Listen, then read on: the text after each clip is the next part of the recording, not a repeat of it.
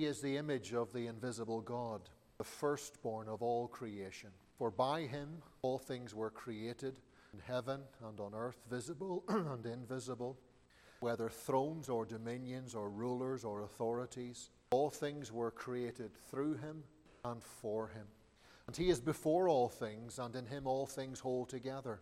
And he is the head of the body, the church. He is the beginning, the firstborn from the dead, that in everything he might be preeminent. For in him all the fullness of God was pleased to dwell, and through him to reconcile to himself all things, whether on earth or in heaven, making peace by the blood of his cross.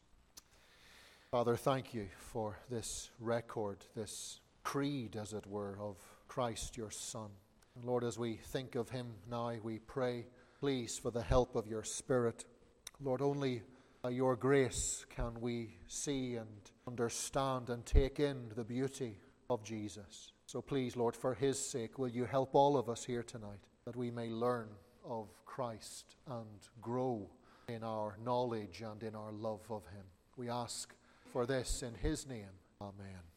Well, last week we began a new evening series focusing specifically on the person of Jesus Christ. We began by referring to what the Apostle Peter wrote in 2 Peter 3, verse 18. He tells the Christians to grow in the grace and knowledge of our Lord and Savior Jesus Christ. I suspect, and it's only a suspicion, okay, but I suspect that for many professing Christians, their knowledge of the Lord and Savior Jesus Christ is fairly limited. Limited to the major miracles that the world even would know of, like feeding the 5,000, like raising the dead and so forth. The major miracles or the major dates in the Christian calendar, for example, Christmas and Easter. In other words, they know him as the Son of God who was born in Bethlehem's stable, born to the Virgin Mary and so on and so forth. The one who lived a life of good, who performed many miracles and taught many people, but was then crucified. He died on the cross, and we now believe that he died for our sins. And then he was raised from the dead and again raised for our benefit. It's limited somewhat to that. And that in itself is not a bad thing. For example, if you look at the Nicene Creed, those aspects of Jesus I've just mentioned, they are included in that summary statement. The purpose, though, of this little sort of mini-series is for us to look, if we can, more deeply at the person of Jesus Christ, that we might, with the help of the Holy Spirit, know him better. And I'm very aware that what you hear from me will be very much based on how much I know of the Lord Jesus Christ. I remember hearing somewhere how the church tends to grow at the same rate as the leaders tend to grow in that church, which is always haunting, really. But it's true, and I hope that you would pray for my preparations as I try and fathom more myself of who Jesus Christ is, so I can come and pass that on to you these Sunday evenings. But our hope is to grow. Our hope is to look more deeply at who this person is, so that we might grow, that we might appreciate him and see his glory by faith. Consider the Lord Jesus Christ, and again, with the help of the Holy Spirit, we might love him more.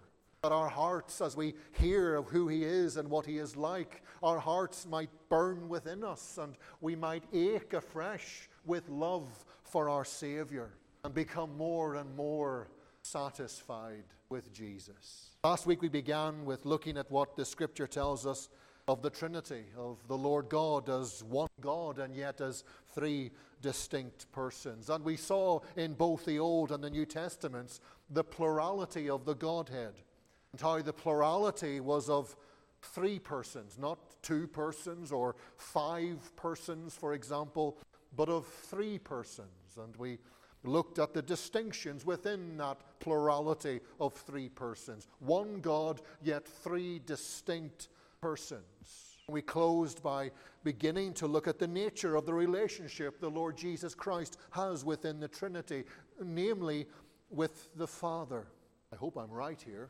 But it's interesting how, whilst all three persons are equally divine, all three are equally God, Scripture seems to talk more about the intimacy of the relationship between the Father and the Son than, say, the Father and the Spirit, and the Son and the Spirit. I don't want to suggest anything negative in that, but from my knowledge, from my understanding of things, that is how it appears to be. But in terms of looking at that intimacy of the relationship that the Son, who we know as Jesus Christ, that the Son has with the Father, last week we referenced Matthew 11 and how Jesus told the crowd in verse 27, all things have been handed over to me by my Father, and no one knows the Son except the Father, and no one knows the Father except the Son, and anyone to whom the Son chooses to reveal him. From that statement alone, we noted the depth of knowledge shared within the Godhead,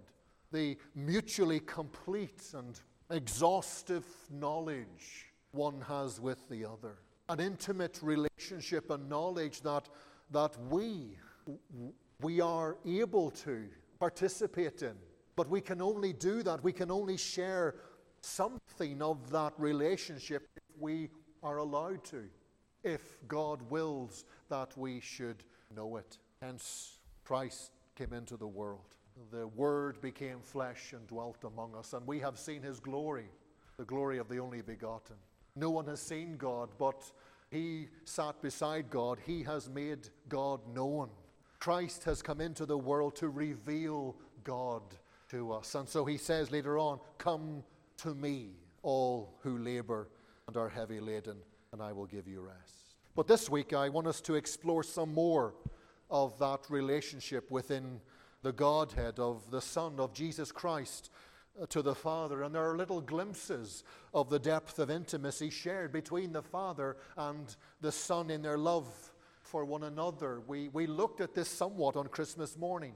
For example, in the prayer that Jesus prayed in the upper room when Christ is with his disciples and they hear him pray in John 17:24. They heard him say, Father, I desire that they also whom you have given me may be with me where I am, to see my glory that you have given me, because you loved me before the foundation of the world. And I mentioned how before he ever created, before he ever ruled the world, before all things, before anything, God loved.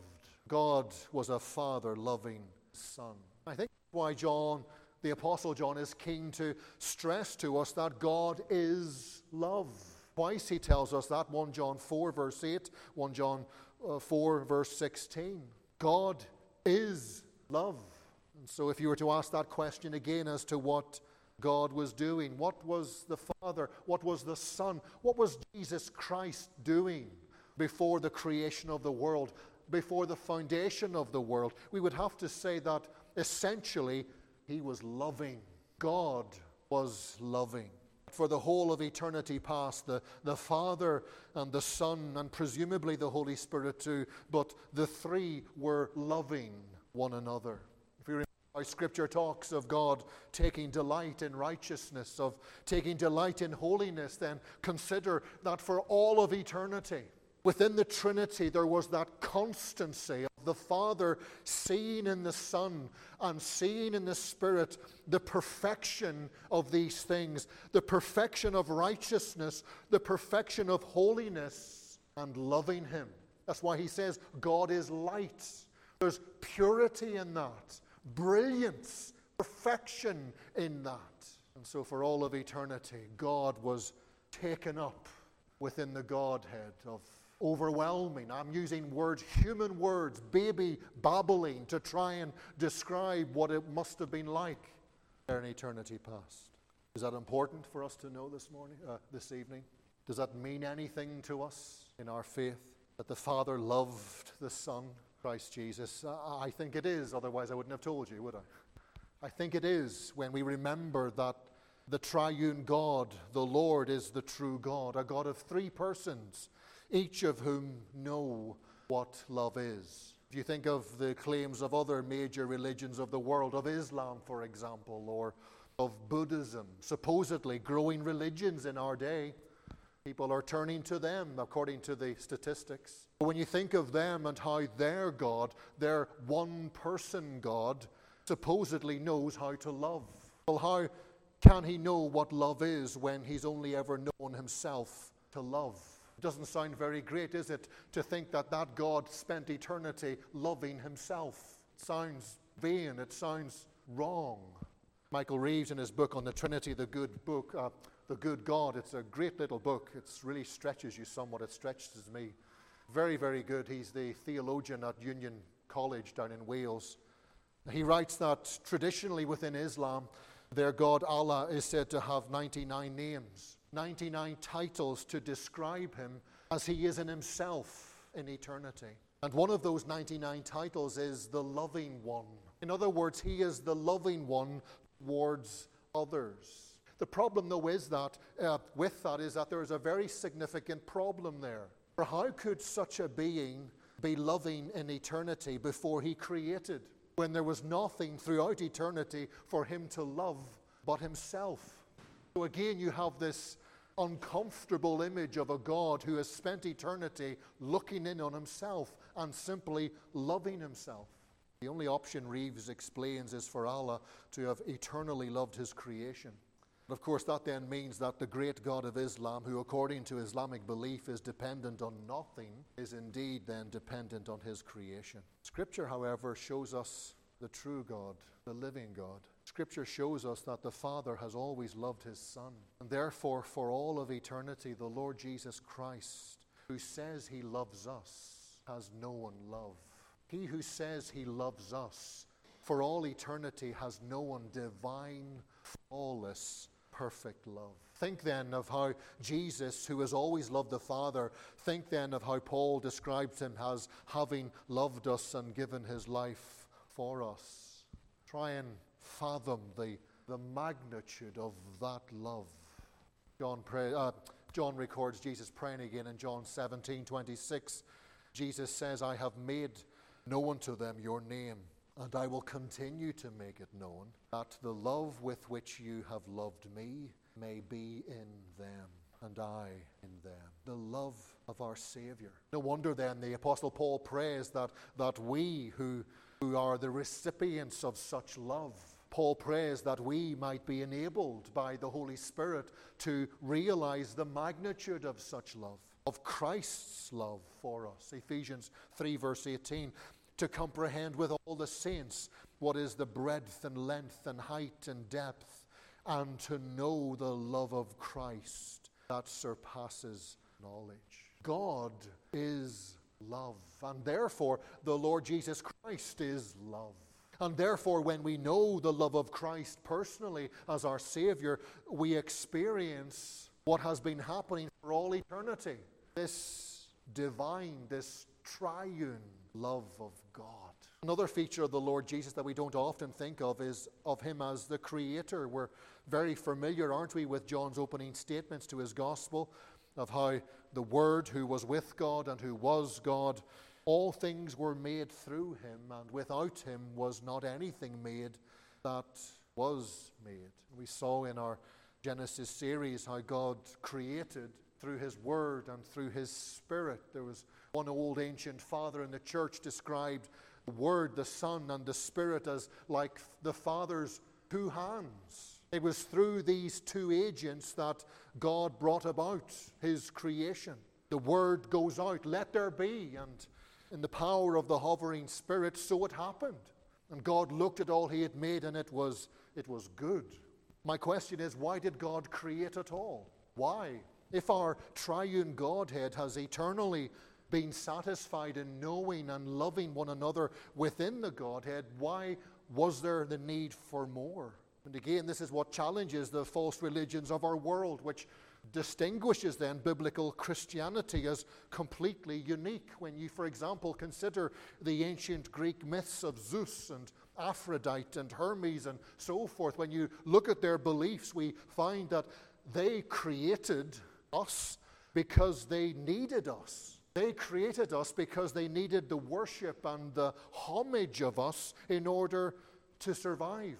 Remember how concerned Demetrius, the Ephesian silversmith, was about how Paul's preaching was undermining the worship of Artemis. He tells the crowd in Acts 19:27, there is danger Not only that this trade of ours may come into disrepute, but also that the temple of the great goddess Artemis may be counted as nothing, and that she may even be deposed from her magnificence. There you have that belief. To be gods, according to their belief, those gods needed us. But the Lord didn't create because he needed us. God did not create us because he was lonely. God created out of love. You think of what Paul writes to the Lord Jesus, of the Lord Jesus rather, in Colossians 1:15.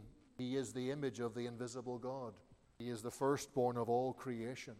For by him all things were created in heaven and on earth, visible and invisible, whether thrones or dominions or rulers or authorities, but all things were created through him. Yes, we agree with all of that.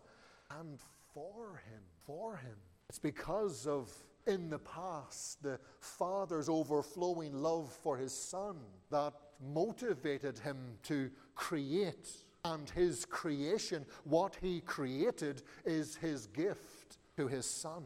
That's why it's so sad when John writes about the Lord Jesus. He was in the world, and the world was made through him, yet the world did not know him. What was meant to bring the Son great pleasure, what was made to bring the Son great joy, what was made as the arena in which the Son would reveal his glory to the pleasure of the Father and to the benefit of those who would receive him. In fact, that world did not recognize him. That world rejected him, turned against him, and killed him. What joy then there must be in heaven when one sinner repents. When what God created, another part of God's creation, turns back to the Creator and gladly comes part of the Son's inheritance. What joy there must be when what was intended as a gift to the Son gladly becomes that and submits to their Savior, the Son, and lives the rest of their days for his glory. Thirdly and finally, another aspect of this relationship within the Trinity. That's our focus again tonight. We move on next week, but another aspect is the Father's choice of us for his Son. Ephesians 1 verse 3 tells us, "Blessed be the God and Father of our Lord Jesus Christ, who has blessed us in Christ with every spiritual blessing in the heavenly places, even as he chose us in him before the foundation of the world." I remember when I began studying theology with the Evangelical Movement of Wales down in Bryn Terrain in South Wales, one of the subjects we were told to look at and to read up on was, of course, predestination and the matter of the sovereignty of God and so forth, and how God in his sovereignty has purposefully chosen a people for himself, his body, the church, who would in time be brought to faith. And I can remember being sort of excitedly, intellectually blown away by it. It was phenomenal. I'd never come across this before. There was so much genius in it, the glory of what God had done. This salvation that I now had, it actually didn't begin with me. It wasn't something I had sort of figured out. It began with God. How God in eternity past, he had willed to save, so that he would get all the glory, he would get all the praise, totally irrespective of me and of my ability and my likability and all that sort of stuff. But the brilliance of it fascinated me. Over the years now, as I've grown older in Christ, what has become even more profound to me is the matter of God's electing love in purposefully choosing sinners. Yes, it amazed me that he should will that people should be saved. And that's phenomenal. But what has become more precious is the aspect of his love for those he chose to save. The thought that before God created as a gift for his Son, that the Father so loved the Son, he chose me and gave me to him. Before I existed, before I had done anything that I could appeal to and use as to why God would ever consider choosing me, Scripture cuts through that to tell me God knew me. God knew everything about me every day of my life. He knew all of my sin, the sin I would commit, and all the stupid and bad choices I would make, things which I now regret. But in spite of God knowing all of that, in spite of him knowing the very depths of my depravity, God still chose me and you. God the Father knew us, and he set his love upon us, and he gave us to his Son and said, here, these are yours. These are your people. Redeem them. Not because, as he tells Israel in Deuteronomy 7 verse 7, you were more in number than other people.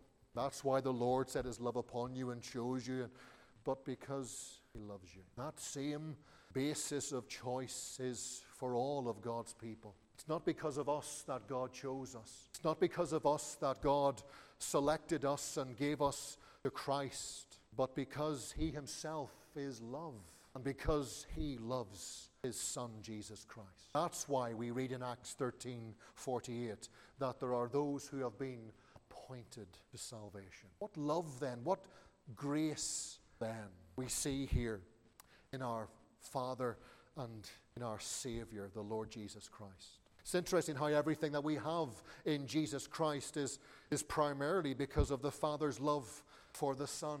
We often talk about, don't we, how God so loved the world that he gave his Son, that whoever should believe in him shall not perish but have everlasting life. But actually, God gave us to his Son because he so loved his Son. God so loved his Son that he chose you and gave you to his Son, and his Son came into the world to die for you, to go to the cross and bear your sin upon himself. That's why we are secure tonight, because Christ came for you. When Christ went to the cross and said, it is finished, he did everything necessary to save you. He knew you. He loved you. He came for you.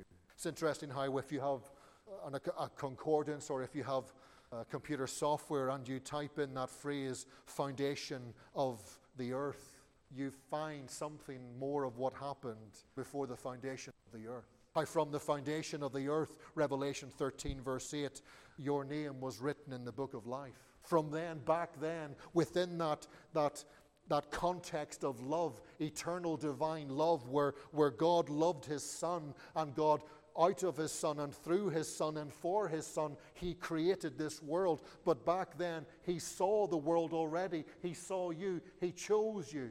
And he wrote your name in the book of life. Or Titus 1 verse 2, from before the ages began, God promised us eternal life. That's what God willed for you back then.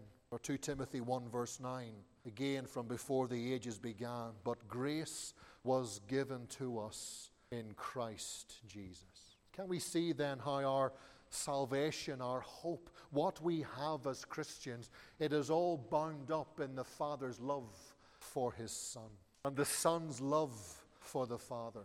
It's because of their eternal love for one another that we have their love for us, that we have their kingdom to share with us, that we have their presence with us to experience, and their presence to experience and enjoy forever.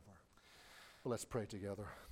Oh Lord, we thank you again for your Son, Jesus Christ, for so loving us that you sent your beloved, the one you spent eternity loving. You sent him into our world, knowing what he would face. You sent him for us, for him. We pray, gracious God, that in all of these words tonight, that there would be something of a nugget that we could treasure and hold dear, that we might see our Savior from another angle and appreciate him and thank him and love him. We pray again, Lord, that in our own strength and our own ability, we can't do that.